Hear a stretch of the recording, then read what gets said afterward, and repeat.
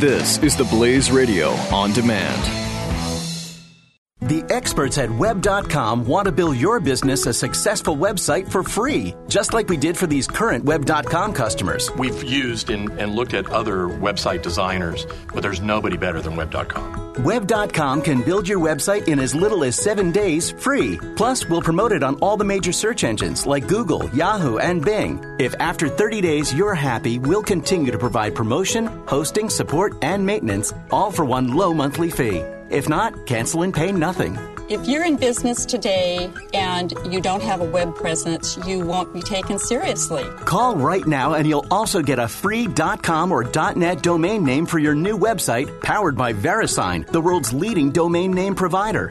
Call 800-490-1099 or go to web.com/radio. That's 800-490-1099. No upfront charge for site build, after which ongoing fees apply. Rights to site are relinquished when canceled. Domain included during active service, after which fees apply. The Buck Sexton Show. You are entering the Blaze Threat Ops Center. This is a secure space. All outside comms are down. Prepare to receive the Buck Brief. We're joined now by Katherine Zimmerman. She's a research fellow at the American Enterprise Institute and the research manager for AEI's Critical Threats Project. She's an expert on Yemen, and we're going to talk to her about it. Katherine, thank you for calling in. Thank you for having me. All right, so we have a latest news here is that there's a ceasefire, a 72-hour ceasefire that's been agreed to among the parties in Yemen's civil war. There's also been some missiles fired at a U.S. destroyer off the coast of Yemen. This is getting a lot of attention from people. First off, the ceasefire, what spurred this and what can we take out of this?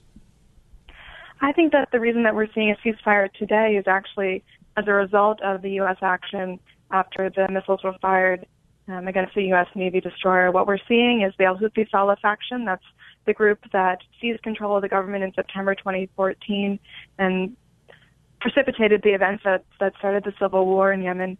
They are playing nice right now, and they released 2 Americans and have also agreed to the ceasefire as a show of good faith. What are the factions, for everybody listening? Yemen has not been getting a lot of attention in the media in recent months, obviously with Trump and the election and everything else going on. Who are the warring factions right now inside Yemen, and who's backing them? It's very complex inside Yemen, and I think one of the reasons that it hasn't gotten much traction is it's hard to say who the good guys are. So we have the Al-Houthi Saleh faction that I mentioned. This is a combination of the former Yemeni president ousted in the Arab Spring, Saleh, and his forces, and then the Al-Houthis, who are a Zaidi Shia group in North Yemen that have received support from Iran, which includes the sending of missiles to Yemen along with some training and resources. They are one faction. They control most of North Yemen and actually the majority of the populace. They have a strong base of support. They are aligned against the Hadi government. This is the internationally recognized government, and it's based out of Aden today.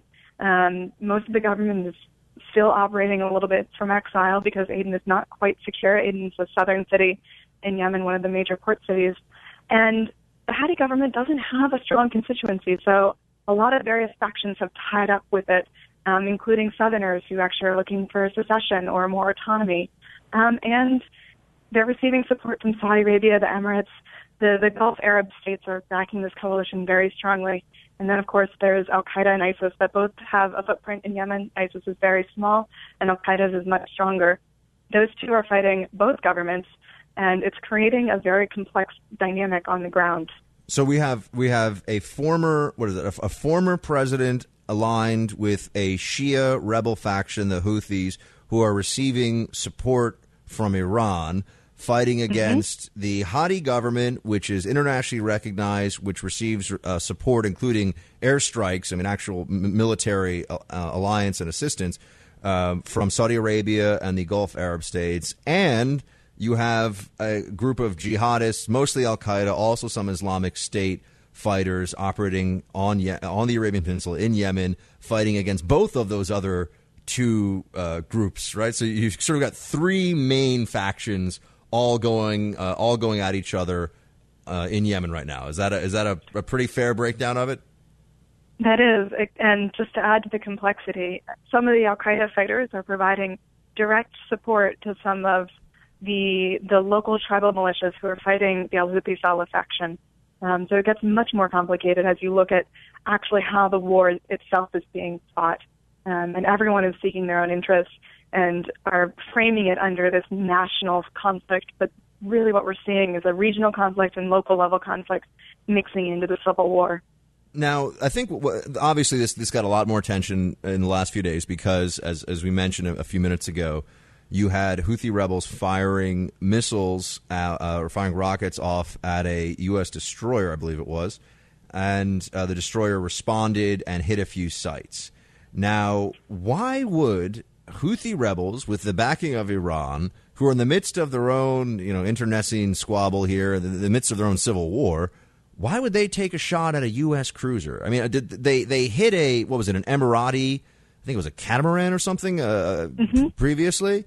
Yes. But the Emiratis are flying airstrikes, right? Or at least they're assisting the Saudis who are flying airstrikes. So that sort of, you understand why they would go for that. Now they've got the United States look at them saying, what are you guys doing? What possible rationale could the Houthi rebels have had for firing on the United States Navy? So that's the real question, and we have yet to see any statement confirming that it was indeed just the al-Houthi rebels or individuals firing the missiles. I think that when we're looking at the motivations, there really is no gain for the al-Houthis to draw the United States into a war inside of Yemen. But for Iran, the calculus is very, very different, where posturing in the Red Sea and the Persian Gulf has been significant for Iran. It's increasingly trying to force the United States out of the region, and it's also contesting Saudi Arabia and the Saudi Navy as well. Now, what stage of the conflict are we in right now? Is this at as much of a conflagration as it has been? Does it feel like it's? I mean, I know there's a ceasefire here, but in general, is the fighting is it at sort of a high point? Does it look like there's some political settlement on the horizon? Is the United States possibly going to get pulled more into this thing? Where do you see this going? I don't see a political solution on the horizon, simply because the factions on the ground, so the Houthi Saleh faction against the Hadi government faction, neither of them are willing to make concessions to reach that solution. And the shape of what the next government would be is a real point of contention. I think we're going to see the ceasefire expire without real progress on the political front. The other problem with the ceasefire and using it as a framework for negotiations is that it doesn't deal with the regional conflict, the Saudi-Iranian conflict that is increasingly becoming intermixed with the Yemeni civil war. And what it also doesn't do is deal with the local conflicts. So the question of what various geographic regions in Yemen, what their relationship with the central government will be, and who is the power broker who's in control of those regions. Those questions are actually being fought out in the civil war today, and they are not part of any of the negotiations that are ongoing. So the U.S. role in this up to this point has been what, and what do you think it's going to become under the next administration? The U.S. role has been relatively limited. We have been supporting the Saudi-led coalition, primarily providing intelligence and logistics support for the airstrikes. We did reduce the amount of support that we've been giving Saudi Arabia because of how Saudi Arabia has prosecuted the campaign, but didn't eliminate it. And then the United States has been very focused on the counterterrorism operation that is ongoing inside of Yemen, fighting al-Qaeda. The Emiratis have been a key partner on the ground in fighting AQAP, al-Qaeda in the Arabian Peninsula, taking back some of the major cities that al-Qaeda controlled. And really the United States is trying to remain as much out of the war as possible. The problem is our actions are being perceived to be one-sided, where our missile strikes against the al-Houthi Saleh forces were seen as an attack against them because and in support of the Saudi-led coalition.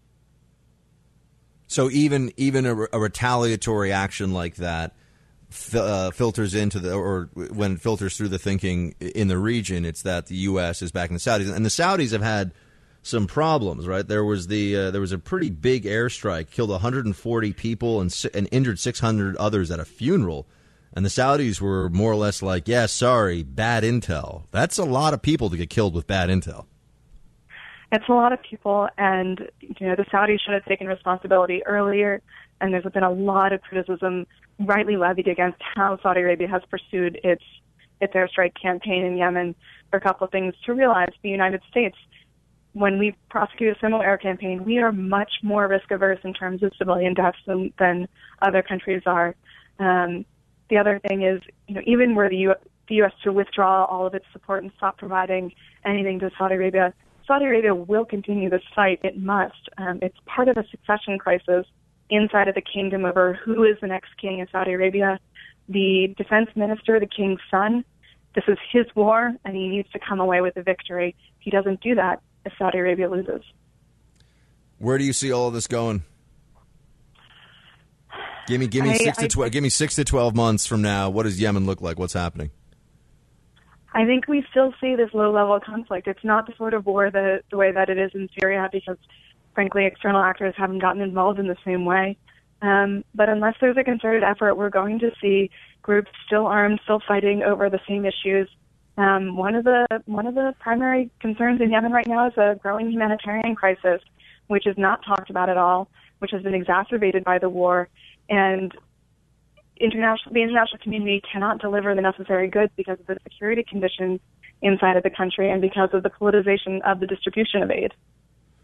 All right. Katherine Zimmerman is a research fellow at the American Enterprise Institute and research manager for AEI's Critical Threats Project. Katherine, really appreciate your time today. Thanks for sharing your expertise. My pleasure. Thank you. The Buck Sexton Show. The experts at Web.com want to build your business a successful website for free, just like we did for these current Web.com customers. We've used and looked at other website designers, but there's nobody better than Web.com. Web.com can build your website in as little as 7 days free. Plus, we'll promote it on all the major search engines like Google, Yahoo, and Bing. If after 30 days you're happy, we'll continue to provide promotion, hosting, support, and maintenance, all for one low monthly fee. If not, cancel and pay nothing. If you're in business today and you don't have a web presence, you won't be taken seriously. Call right now and you'll also get a free .com or .net domain name for your new website powered by VeriSign, the world's leading domain name provider. Call 800-490-1099 or go to web.com/radio. That's 800-490-1099. No upfront charge for site build, after which ongoing fees apply. Rights to site are relinquished when canceled. Domain included during active service, after which fees apply.